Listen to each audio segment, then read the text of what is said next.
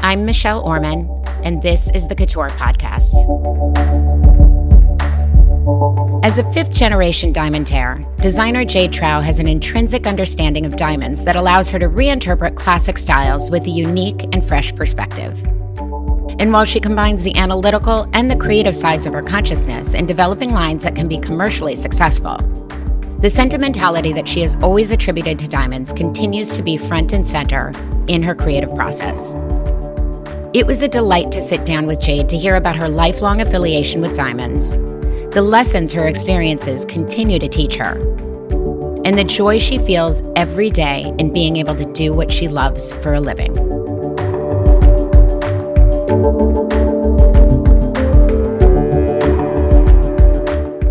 I am delighted to be sitting across from you, Jade Trau. Thank you so much for carving out your time to come and hang out with me. How's it going? Everything is good. I'm so happy to be here. So I'm going to kick this off the way I do all of the podcasts and just ask where you grew up and what kind of a kid were you? I'm a city girl, New York City, born and bred. I like to call myself a townie. I truly have never left. I mean, it sounds sad, but it is true. I did move to Miami for a hot second in 2016. And after about 6 months, I was like, get me back to New York as soon as possible. So I grew up in the city. At some point, I made this big shift from the Upper East Side to the Upper West Side. Oh my goodness. I had to change all my friends. There was different tables. Truly, my whole life changed when I became an Upper West Sider. And then I went to NYU. And honestly, my sixth grade yearbook, my future profession was jewelry designer. Really? So I guess on some level, I was somebody that was, that kind of kid. Like I was definitely more like fashion oriented, whatnot, not sports, 2 left feet. My mom would say, don't forget to pick up your feet when you walk when I ran. But that was me. I was a city girl. Well, and you were born into the diamond trade, right? So can you tell me a little bit about that? Yeah, so my it was a generation removed. It was my grandfather. So my dad was a lawyer, my mom was a mom, but she was very close with my grandfather. So, and I think that's how I became as close with him as well. But she used to come take me to visit him all the time. So I feel like 47th Street was something that I knew even as a kid. And then she would go and do her thing that she needed to do on the street, and she'd leave me there. My grandfather would take out a little parcel of diamonds. And so what he manufactured, he was a diamond manufacturer. So he was a client of De Beers, a De Beers site holder. And every 10 times a year, he would get rough diamonds in from De Beers, and then he would polish them. And so what he manufactured finished as like a 25 point diamond up to a 2-carat diamond. Oh, wow. So he'd have these little parcels, and what he specialized in was rounds and what we called round-edged fancies. So it's pear shapes, ovals, marquise shapes mostly, and maybe some emerald cuts. And so he'd have these little parcels of, as they became more and more imperfect, I could play with them. So he'd give me a little parcel of diamonds, and he'd say, here you go, and a tweezer. And truly, from when I was maybe 7 years old, you could like park me in a corner at a desk, and I would spend 2 hours just separating all the pear shapes from the marquise, from the ovals. Wow. And that was exciting for me. And then at the end, he'd say, you can pick one. And then I would pick one diamond, and that would take at least an hour too, which diamond do I want? And then he'd put my name on it in a parcel paper, and then he'd put it in a little envelope, and then I'd say, can I see all my other diamonds? And then I'd get to revisit them, and I'd say, oh, can I switch this one? I like that one. And then actually that was one of the first pieces I made for myself. I took all the diamonds and made these little stackable rings, each with a different shaped diamond that I used to wear. Oh, wow. That's awesome. Do you still have that piece? I still have them. I actually recently thought that it was time to either change them up because they have sentimental value or, I think I should just reset them into something that's more in my vein. In fact, you're inspiring me. I'm going to do that. New project. Add it to your to-do list. Exactly. So did you know how special they were?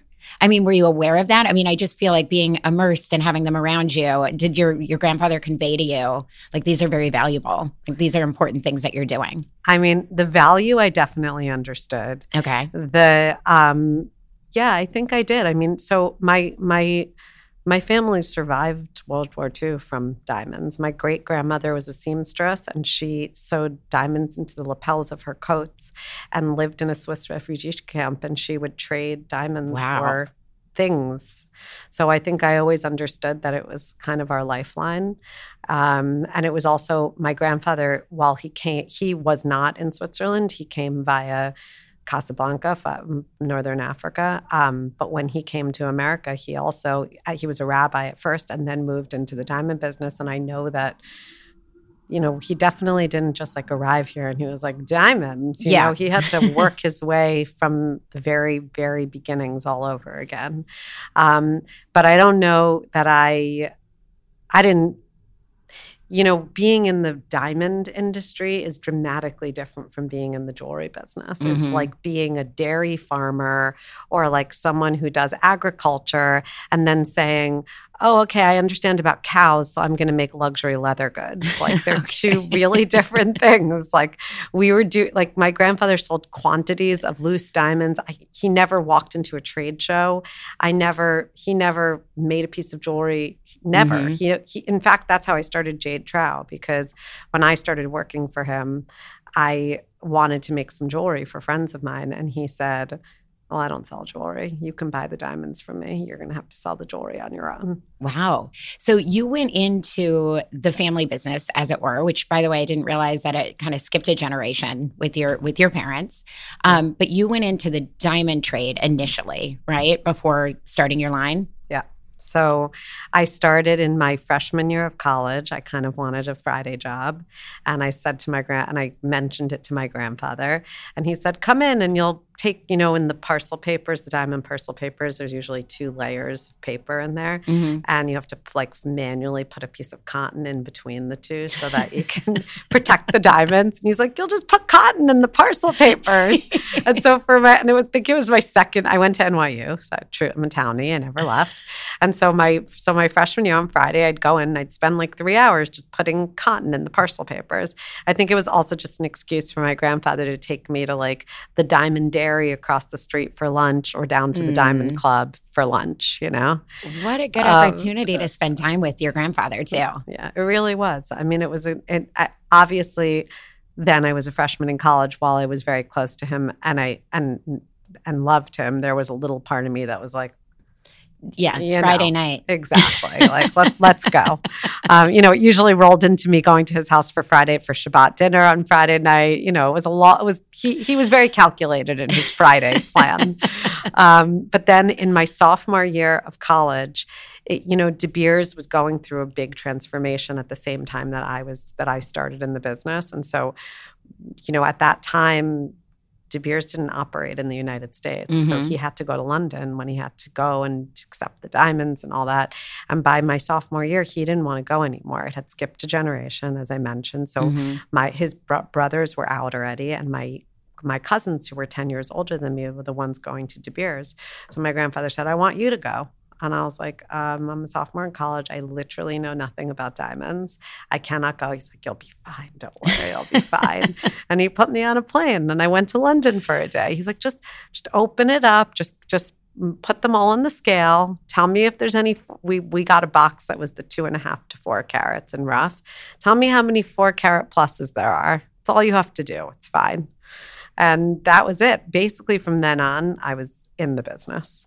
That's great. So you really had to teach yourself. You were definitely learning as you went along. Yeah. Yeah. I mean, it truly was. So he, first of all, refused to let me go to GIA because he wanted me to look at diamonds like a merchant and not like a doctor. Okay. And so when he had a gemologist on staff. So as the boxes were coming in of rough that would then turn into polished. We had a diamond cutting factory across the street. We had 3 columns. And so one column, which is what he already did, before me, but one column was what they thought the grade would be. Then it was what GIA graded it as. And then they folded it over and they had my grade. And basically once I had gotten I think an 80% or whatever, once I had gotten the vast majority of them correct, that's when he was like, you got it. This is like your GIA education. You're educated. Wow. But that's really cool for him to put his faith in you like that. And also just as a woman in what's largely still a male-dominated industry, right? Yeah. I mean, and what was that like to navigate? Do you have any, did that help you, I don't know, toughen up your skin to be able to handle that kind of thing? Or do you have any insight for other women that might be trying to make it in a man's world? I mean, it is a man's world, but yeah, that's for sure. Although I feel like in jewelry, I feel like I have the camaraderie of a lot of women, which is amazing and different. I think that, so when I graduated college and we started, the world really did evolve a lot. I mean, even in the diamond space, it evolved a lot. So when I first came into the business, if you wanted to measure what the table percentage of a diamond, you literally needed to look in a microscope and put a little ruler and then do math on your calculator. And in the 4 years that I was in college, by the end of it, I had convinced him to buy this machine, which now everybody has, where you stick it on the machine and it measures it in 360 and it shows you what every single facet is and what the angle is of everything. So in that time, a lot changed. And when I graduated college, we no longer manufactured in New York anymore. And in that, I had to start going on buying trips to Belgium. And so I started going on these trips. And whereas in New York, I felt like a little more, I don't know if it was that you saw more women or I just didn't feel it as much. I was around my grandfather. But then I was getting on a plane and going to Belgium to buy diamonds with essentially whatever budget. My grandfather would just say, buy what you feel that you're buying well. And no one took me seriously. In fact, I had to have an older Belgian gentleman escort me from place to place because they wouldn't negotiate with me. They wouldn't, they essentially wouldn't let me in the door if I wasn't with him. Wow. Even though Trau is a very well-respected name in Antwerp and my cousins were there, it was a non-starter. They just completely disregarded you. Completely. Did you ever get to the point where you didn't need to have a male escort? I mean, I think there was a point where, because I definitely stood my own, and in the negotiating, I certainly stood my own. So at some point, I think that they knew who I was, and it also, money talks, right? So once I did some buying, they were like, "Oh, she's somebody who actually buys, so it's okay." But I always felt like I needed it. I always felt like there was something happening in French that I wasn't comprehending, that somehow I was at a disadvantage partially because of my gender. Wow, that must have been so frustrating.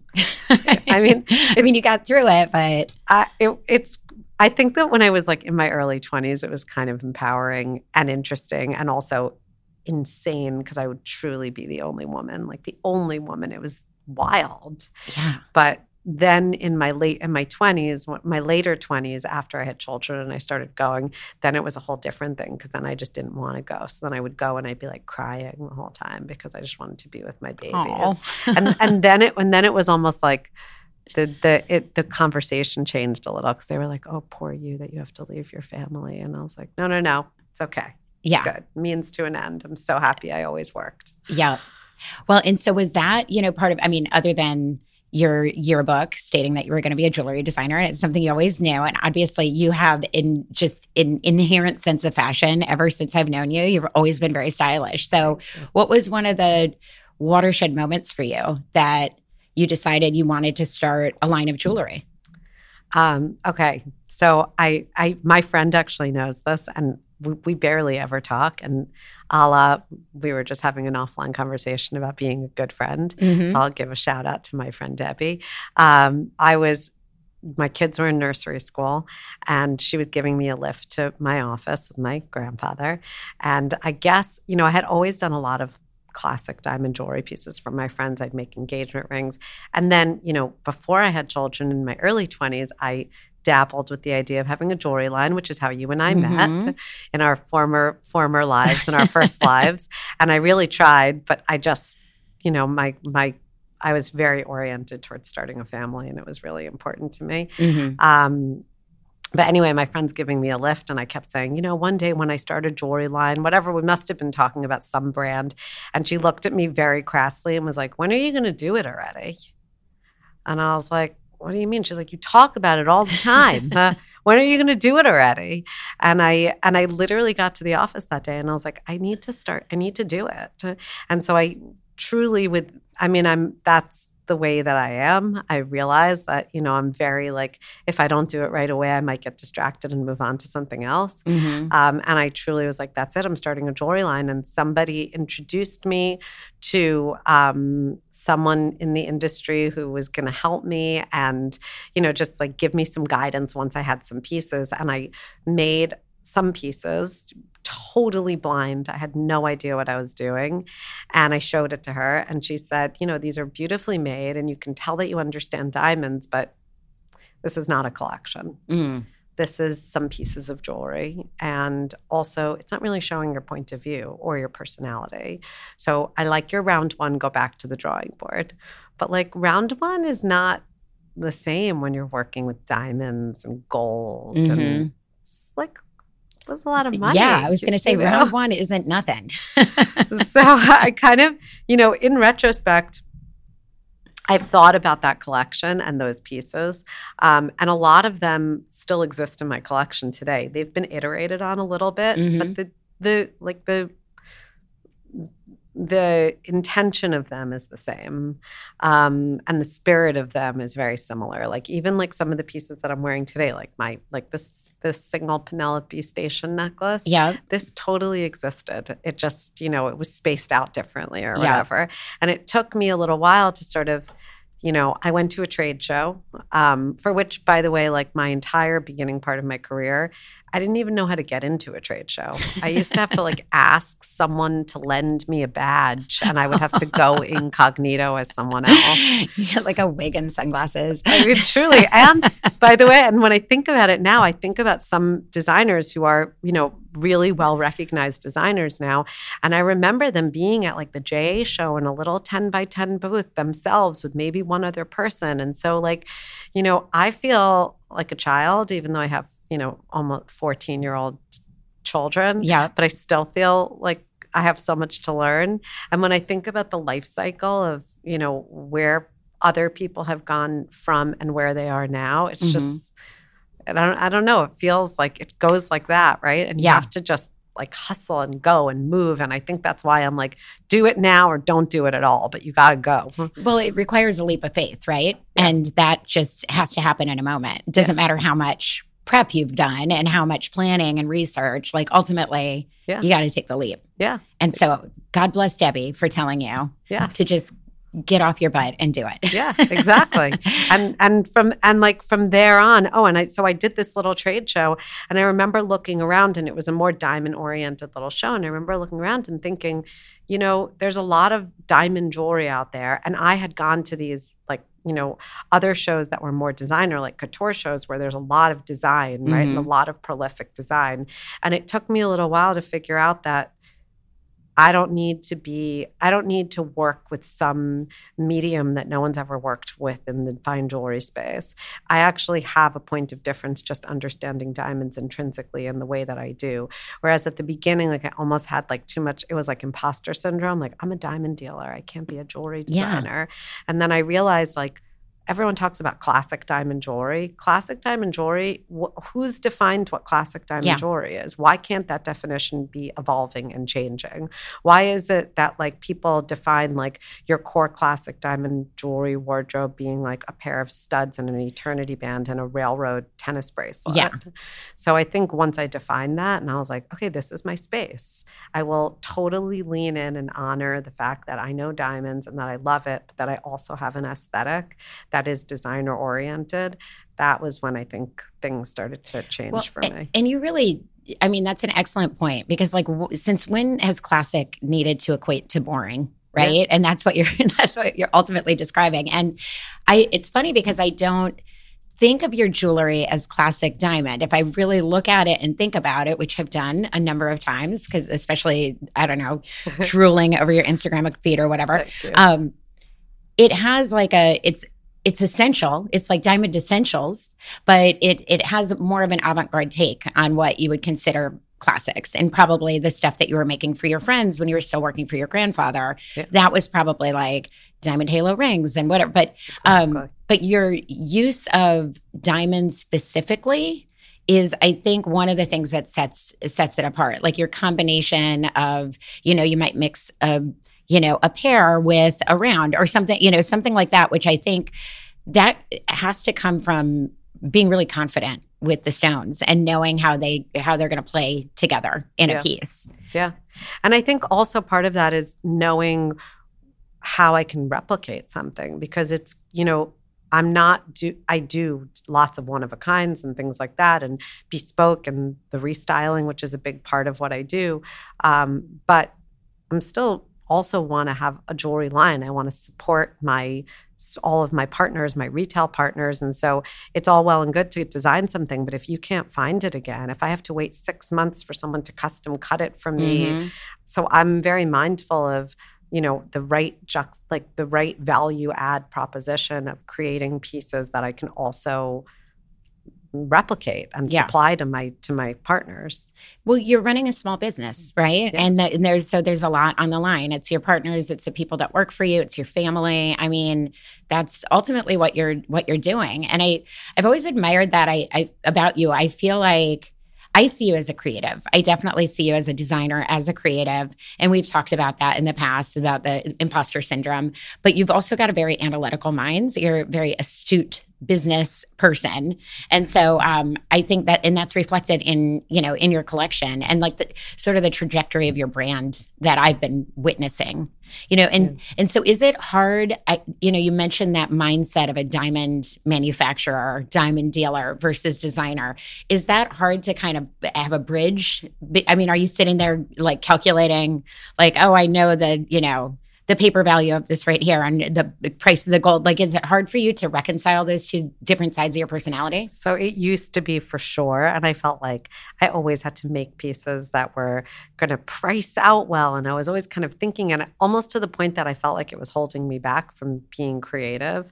And then, there was I've had a few like kind of, I guess, watershed moments or like come to Moses moments where I'm like, oh, I can just make that. And then people will like it and then they'll want it. And I don't need to be so mindful of like the bottom line. And the truth is, the analytical part of me as a business person knows that I'm very fair with the way that I price my pieces. And also my pieces, I think, stand for their longevity and their quality and the fact that we make everything in New York, and that I am, even now, even though I obviously don't check every single diamond that goes into every one of my pieces, the person who supplies the vast majority of my diamonds, I've known him for so long. He used to work on the same floor as me when my grandfather originally in that building.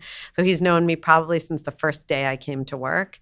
And when we sit down every year, or sometimes even more than that, and we sort of like my options of like how narrow and how strict I am about the parameters of the goods I want, just I'm always fine tuning that from, in many ways, in the quality of the diamonds and the cut. And obviously the cut is the most important, but that's a whole diamond conversation. But also now I'm very mindful in terms of, making sure that they're all natural diamonds, because that's a very much one of my brand pillars. So I just know that I'm extremely mindful of all of the components and all of the ingredients that go into each one of my pieces. So when we get to that like pricing business side of it, I've almost like, as the years have gone on and my team has grown, I'm walking farther and farther away from it, and I'm just sticking to what that I think I'm best at, and B, what I like doing the most, which I think are the same thing, right? Usually. If you're lucky. I mean, that's like one of my interview questions when I interview people. I always say, or mostly actually when I do like my year-end reviews with my team members, I'll say, what do you like? What do you enjoy doing most, and what do you think you're best at? And they're usually the same. Yeah, I mean, if you're lucky, they're the same. Unfortunately, I don't always think that's the case, but for me, now that I have so many awesome people that work with me, I know that I love being on the sales side of things. Like I love doing trunk shows and knowing my clients, but also my clients' clients. So even though, I'm on the move and I do tons of events and I'm constantly on a plane, and people will say, why don't you send someone to do that? And I'm like, why? I like doing it. Yeah. Why don't you send someone to do it? I want to do it. But like basically it's selling and designing. Like those are my happy places. And so that's what I do. And the business stuff, on some level, I think like there's a top level like analytical side that I like, because I think it's part of like the puzzle pieces of, when you see like these huge brands grow and I'm like, how did they do it? And so I'm slowly trying to figure it out, because I'd like to get there, mostly just because the bigger my brand gets, the more I get to design. Yeah. Well, and do you feel like I know you're a curious person, and I've seen you at our antique shows. Like your love of jewelry, like is genuine, it's real, and I feel like you're constantly like teaching yourself and going.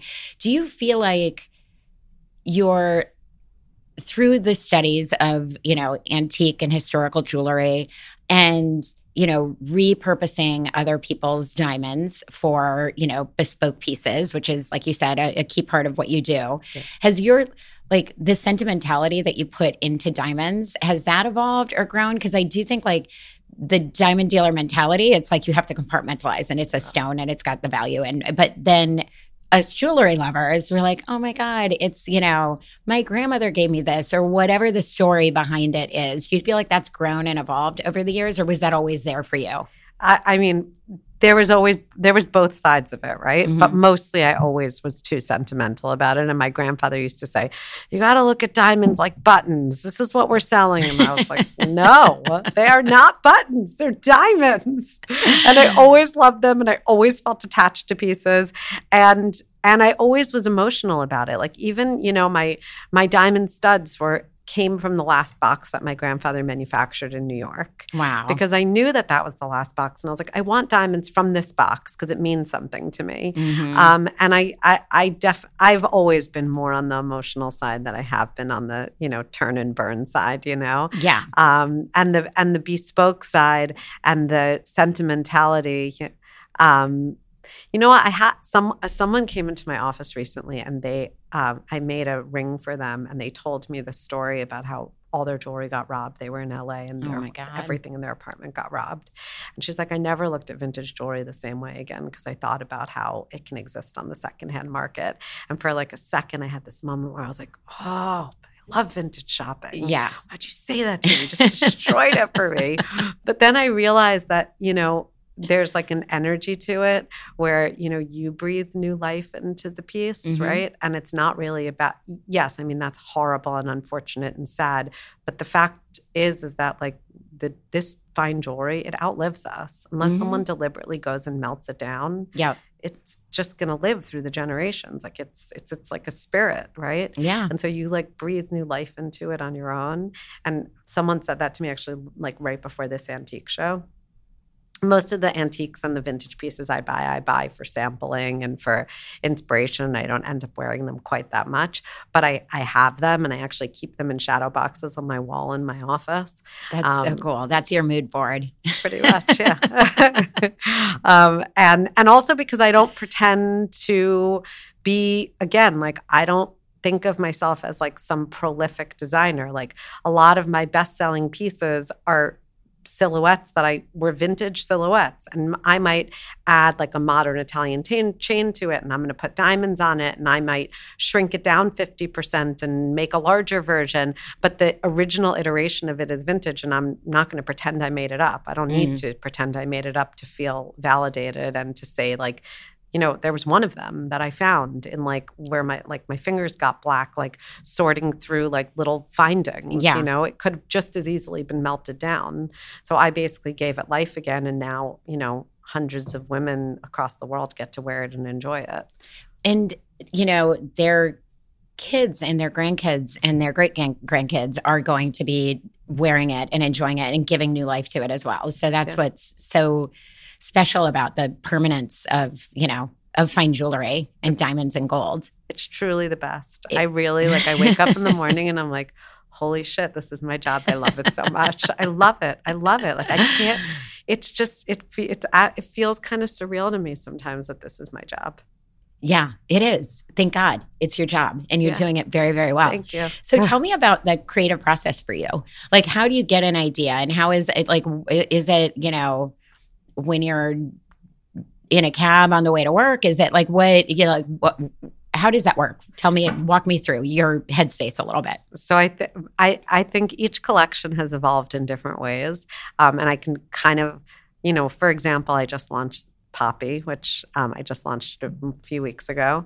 And it came from I always knew I wanted to have a name. I called my grandfather Poppy, and I always knew I wanted to have a namesake collection for him. And then, you know, in that same vein, like that was not the only reason why. In combination with that, again, like I'm always doing classic diamond jewelry. And so I'm thinking about like classic diamond jewelry silhouettes that I feel need to be represented in a new diamond classic kind of way. And so the diamond cluster has existed for as long as time. And I was like, how am I going to do my version of a diamond cluster? And I always kind of wanted to do flowers, but it's a little girly for me. I don't really do flowers or pink or ruffles or anything in that vein. So I, you know, when I thought about like Poppy, I was like, this could be my version of that. And so with that one, it was all concept first. And then I like sort of thought about what the design would look like and actually designed the entire collection, realized I hated it, scrapped the entire collection, which I've never done before. It was terrible. I was so upset about it. But like Poppy 2.0 ended up being like a real like paying homage to my grandfather. It's all pear shapes and round stones and marquise that are in these little clusters that have this sort of asymmetrical flower look to it. And so that was that one. But, you know, my collection before that, Alchemy, was its own funny thing of, you know, I was thinking about diamond shapes a lot. And I was thinking about how women only really think about what diamond shapes they like when they're getting engaged, except we buy ourselves jewelry long before that. Yeah. Or we're gifted jewelry long before that. So why is the conversation about diamond shapes only happening at that point of engagement? Yeah. And so I was on vacation and I sat down and I thought about every diamond, and if that diamond had a personality, what would the personality of that diamond be? And then, this is awesome. Tell me, what's a marquee like? So, like, to me, the marquee is like the wanderlust, irreverent girl who's like, you know, not like beats to the tune of her own drum. Okay. And she's her own person, and it's a little more organic and whatever, you know. And the pear shape is a little more creative. I don't know why. Maybe because it's like it's asymmetrical, right? Yep. And the round is the classic girl, and the emerald cut is the, you know, I know exactly what I want. And it all comes from like a, you know, the girl who comes in to buy that engagement ring that wants an emerald cut. You can show her the most gorgeous diamonds on the planet. She still wants an emerald cut. She doesn't care. And she doesn't care if it's going to look smaller, if it's going to, all the things that like can be a strike against an emerald cut, that's what she wants. And that's how I started Alchemy. And like that was that collection. I love it. I love it. Now I'm picturing the personalities and like, what's a square cut? Like, what's a princess? Like, I don't remember. I can probably find the notebook, but the princess cut to me would probably be someone who's, you know, a little more like wants something that's very in fashion today. Like they don't care as much about, you know, it's like if it's the Bottega square toed shoes, every single shoe I'm going to wear this whole season is going to have a square front at the end, you know? Yeah. And, you know, whatever it's going to be. And maybe it's my own personal judgment call, but, you know, it worked and it's been great. And the funny thing is that I like Alchemy is a collection where it was only like 7 or 8 styles at the beginning, but I did every single piece with 4 different shaped diamonds just so that I could see the difference. It's the same piece. Like this necklace that I'm wearing, the same version of it with pear shapes, marquise, or round stones. And it's amazing to me how people are like, I like that one, I don't like that one. It's so funny. But they're what they're drawn to. Yeah. But you, first of all, you have to be someone who loves jewelry to know the difference, right? But obviously it's only real jewelry lovers that are coming in and having this conversation with me. Yeah.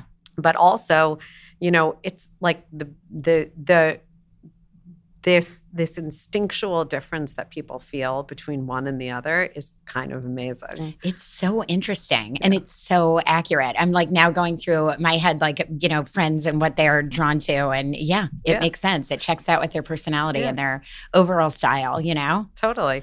But then, you know, by the same token in the design space, so I'm already designed through 2023 now, because I already at the antique show this year picked up a couple of pieces, and I immediately was like, all right, I have an idea for a whole collection, but I had to launch Poppy. I mean, I didn't have to, I was excited to, and you can only launch so much in a year. So I already have next year's collection ready. Can't stop, won't stop. Never. and then there are other pieces. You know, last summer I was taking an exercise class. I do SLT, you know, this megaformer. It's like a Pilates reformer. Okay. It's like the only thing I'm really good at. Well, I'm worried about you now doing any sports. No sports for me. Like balls come at me and I duck and roll. Same way. This is why I'm a runner. I'm like a long distance runner. Exactly. And so this megaformer class, they put these plastic sheets in between because of COVID, and you could kind of see your reflection, but only when the light was at a certain place. And I think I must have had a long night the night before. Sometimes I do like an early morning, you know, hungover and maybe slightly drunk workout. And that's how you get it out of your system sometimes. Sweat it out. Exactly. And I think I was wearing all my jewelry. Oh, this is why I'm saying this, because I always take all my jewelry off every night. It's part of my ritual and put it back on again. But I think that night before the jewelry wasn't coming off. Okay. So it was all on. And I'm looking at my reflection and I see like some hybrid version of two of my necklaces that didn't exist. And I walked out of the class and I was like, Lola and Penelope, they need to exist together in one necklace.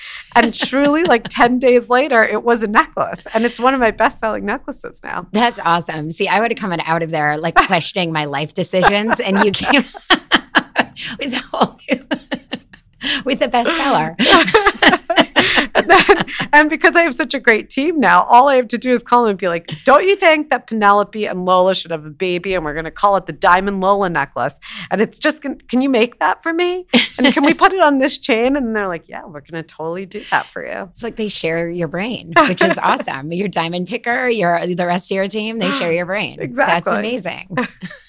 They're super enthusiastic with me. And actually, it's part of the design process too, I think, is that everyone who works with me is very aesthetic and very creative in their own sense and in their own way. Most of them I think all of them have a side hustle that's somewhat creatively oriented, whether they're in graphics or two of them have their own jewelry lines. And, you know, so it's also exciting for me because I can come in and I'd be like, I have this idea. What do you think? And I can tell right away. And I'm like, okay, never mind. That was a bad one. I tried. Well, that's so fantastic because I hear from a lot of designers and especially emerging designers that they are like, feel like they're in a silo, they're all on their own. And that can be a really difficult space to be, you know, not have people to bounce ideas off of. And so you have, you know, of course you have your friends in the couture community. And I know that you're friends with a lot of designers at couture. Absolutely. But, you know, to know that you can get that from your team as well is fantastic. Yeah. I mean, it's a blessing. Yeah. No, it's true. It is. I mean, I do feel like I made a choice to – one thing I'll say about the diamond business is that it's very closed-lipped and people are very private. Nobody ever wants to share anything, and I'm not like that at all. And so when I started with couture, and couture really was that moment for me where I'm just super open. Like I'll share anything. I'll share all my resources. I'll share all of my knowledge because for all the things I know, there's a million things I don't know, and I feel like when you are of a generous spirit, that comes back. Generosity begets generosity. Yeah, correct, exactly. And so, like, I feel like that in the community, and I feel incredibly supported by this little world that we live in. Yeah.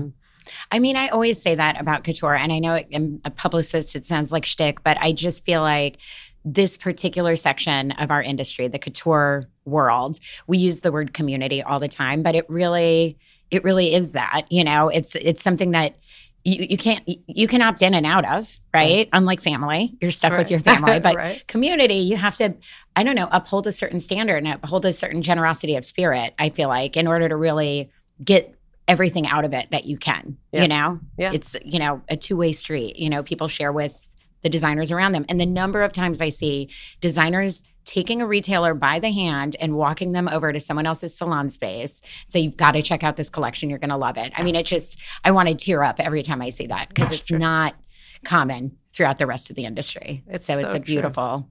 It's so true. It's so true. And it's also, you know, that's why I don't talk about my customers, like my retail partners being customers, and I say my partners because it is in the spirit of partnership that your business really grows, you know? And so now, even now, when we're getting ready for Couture and I'm, you know, calling some of my potential clients, the way that I always reach out is, do you think we would be good partners for each other? Mm-hmm. Because it's not really about me.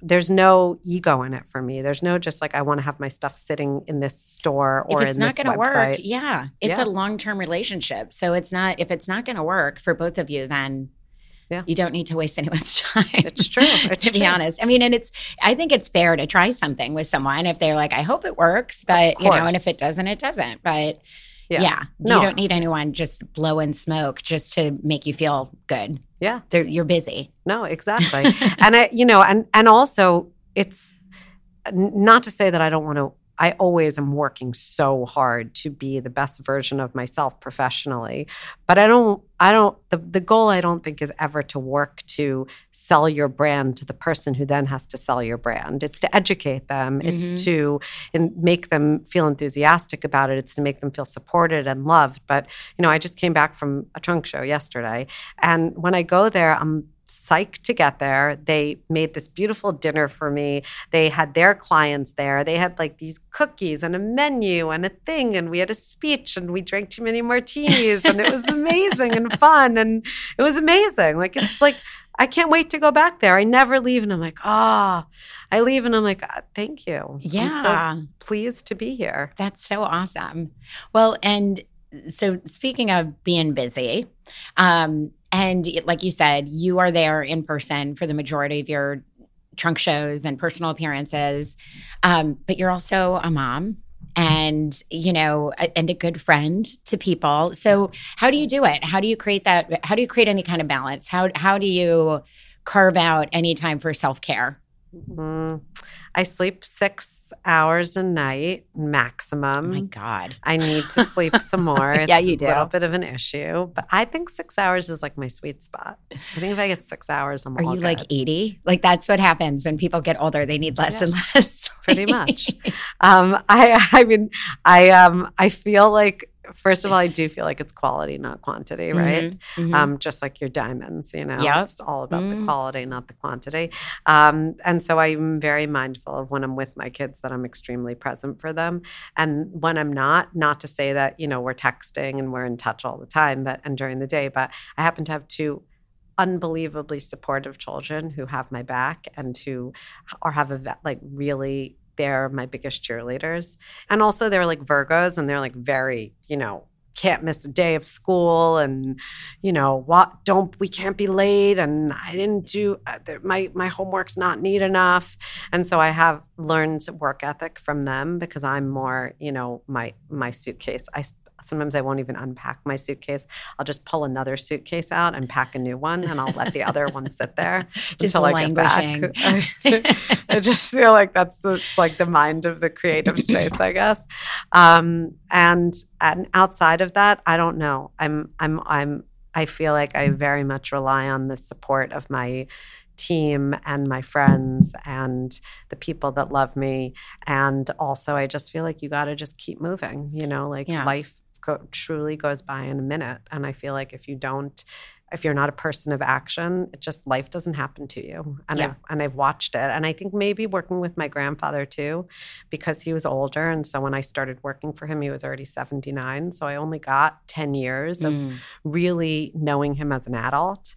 And I think I had to like condense it. And so I feel, you know, I turned 40 over COVID in lockdown. Truly, we were still in lockdown. And I thought to myself, and I had this like plans of making this big 40th birthday party for myself, that then I was like, oh, it'll be over by September when my kids are going to be bar mitzvahed. So we're just going to do a combined like giant 40th birthday party combined with a bar mitzvah. And then, you know, it was September, October came and went, although I did make them a great pandemic bar mitzvah in the backyard. Okay, good. It was killer. And so I think in that time, you know, in fact, like when we went into lockdown, I feel like a lot of my designer friends were just kind of freaking out and, you know, thinking that the world was coming to an end. And my answer to everybody was just like, don't let the bicycle tip over. Keep going. As long as you just keep moving, as long as you keep the momentum going forward, which was the right philosophy for then. But then the minute that I could kick it up again, I mean, when I say we didn't stop, I found a casting house in Rhode Island in March 2020. I had a diamond dealer that my grandfather used to sell to in North Carolina. Oh my God. Who shipped me diamonds. And then I would do runs into the city where I would drive into the city. We're really talking early April 2020. Okay. I would drive into the city. Nobody was doing anything. Yeah. And they'd roll down the back window. They'd throw the diamonds into the back seat. And then I'd roll up the window and then drive back. And then I would put my mask on. Then I'd roll down the window, drive to Jersey where my jeweler was. And then I would pass him the diamonds. And then the castings would come and I'd have the castings shipped directly to my jeweler. And we didn't stop. We manufactured throughout the pandemic. That's and perseverance right there. Yeah. By June 2020, I had moved to a new office space and we were up and at 'em again. Wow. That's fantastic. So I think that's it. I mean, I don't know. I certainly don't have the answer. But. Well, it does, you know, I've heard this, everyone talks about work-life balance, right? But I've heard an alternative theory from a psychologist, I think is her title, Ellen Langer, but she talks about work-life integration. And that's a lot easier. Well, not easier. I think it could be more difficult, but I see, like when you're talking, that's what I see. It's like, you know, your work isn't something separate from your life with your family, with your kids, right? They're very much a part of it and they know what it is that you're doing. And obviously they have a vested interest. Yes. And so I think that's, you know, that's how to feel balance, even if you're not like, okay, I'm carving out, you know, on the weekends, I only ever go to the park with my kids or whatever the case is, you know, because it's just not feasible when you have to be doing a trunk show or PA somewhere, right? I mean, that's a really nice way of saying that I'm a workaholic. And I mean, I am too. So no, but it is true. Like I think that, first of all, in that same time when my kids were doing virtual school, they were also my pack and ship department. So in their lunch break, they were making FedEx boxes for me, you know? And then, you know, they make fun of me. We were just on vacation together and we were talking about it. I got really mad at them at some point in the pit. There was only one time that I like really lost it while we were in lockdown. Okay. Where I was so mad at them that I was like, I'm icing you out. I think I was mad at them because they ignored me. I was like, oh, you want to know what it feels like to be ignored? Here we go. And I didn't talk to them for like a full 12 hours. Wow. I think I kept my AirPods in. I stomped around the house. I was so annoyed with them. And so now it's turned into Mom, remember when you didn't talk to us for all of lockdown? It started with, it's evolved. It was a week, then it was all of lockdown, you know. Oh, that's so funny. And when we finally came back, I was like, all right, now after the 12 hours, it gave me time to, you know, think about what the punishment was going to be. And I thought, you know, I was like, you're off on Friday at what time do you end school on Fridays in lockdown, in virtual school? Noon, 12:45. My workday goes till 6, so you can clean the house. So I'd be on Zoom calls and you'd see one of my sons taking the mop or the vacuum behind the call. Oh, nice. And then my clients would be like, how did you do that? What'd you do? You're like, never mind. That's so cute. Oh my God, they sound awesome. I need to hang out with your kids. They're kind of cool. They're fun kids. All right. Well, I want to wrap up with a question that I ask everyone. You know, we always say there's no such thing as a jewelry emergency, but there is obviously such a thing as a jewelry emergency. So can you think of one particular jewelry emergency that sticks out? You don't have to name names. God, I have so many jewelry. I feel like my whole life is jewelry emergencies. we have a line in my office. Everything's possible at Jade Trau. Okay. So, and I also tell my team, if you don't ask, you don't get, but no is a perfectly acceptable answer, and my kids too. So, you can't be disappointed if you hear no. But I mean, in the most recent, so I just started making these nameplate necklaces. Which are fabulous. So thank you. And I think it was February 10th. And I was at a trunk show, and the buyer said, who would love this? The owner of the store would love this. Could you get it to her by Valentine's Day? Oh my God. It was Thursday. Okay. We printed it and casted it the same day. We got the casting on Friday morning, and we set it, and we got it out for Saturday delivery. Oh my God. That's Valentine's Day. Wow. So. Wait, you really made it happen. I hope it wasn't a long, complicated name. It was a pretty complicated name, actually. It was like 9 letters. Oh, my God. I had to because I design each one separately. Yeah. Even though I have each letter of the alphabet, when you push them all together, sometimes the diamonds are too close to each other and they have to be modified, and the placement needs to be changed a little. But I mean, through the years, there has been many, many jewelry emergencies. And I think that they are emergencies because if I feel the same way about parties actually now, but I didn't always feel that way about parties. I used to think that it was kind of wasteful. But now I think if you don't commemorate occasions with events and with things as permanent as jewelry, then you kind of forget that they happened. Yeah. Well, and speaking of parties, I have a theory that any birthday that happened during the pandemic didn't actually happen. So it sounds like this September we're going to have to celebrate your 40th birthday. Yes. Well, April. Okay. So, by the way, it was April. My birthday just happened 2 weeks ago, and I treated it like my 40th. Okay, I was in Miami, and I stayed up for the full 24 No, hours of my birthday. I did.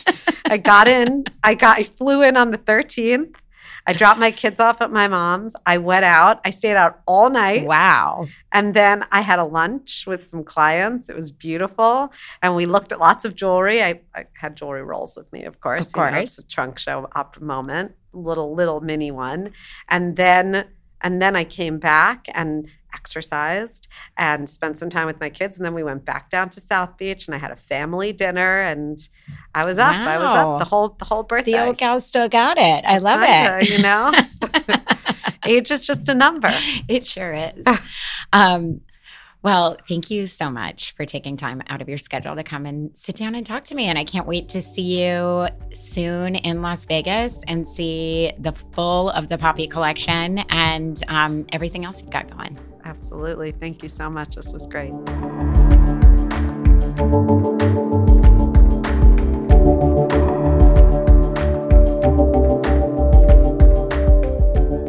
Thank you for listening to the COUTURE podcast. If you like what you've heard, please subscribe and review us on iTunes or wherever you listen to podcasts.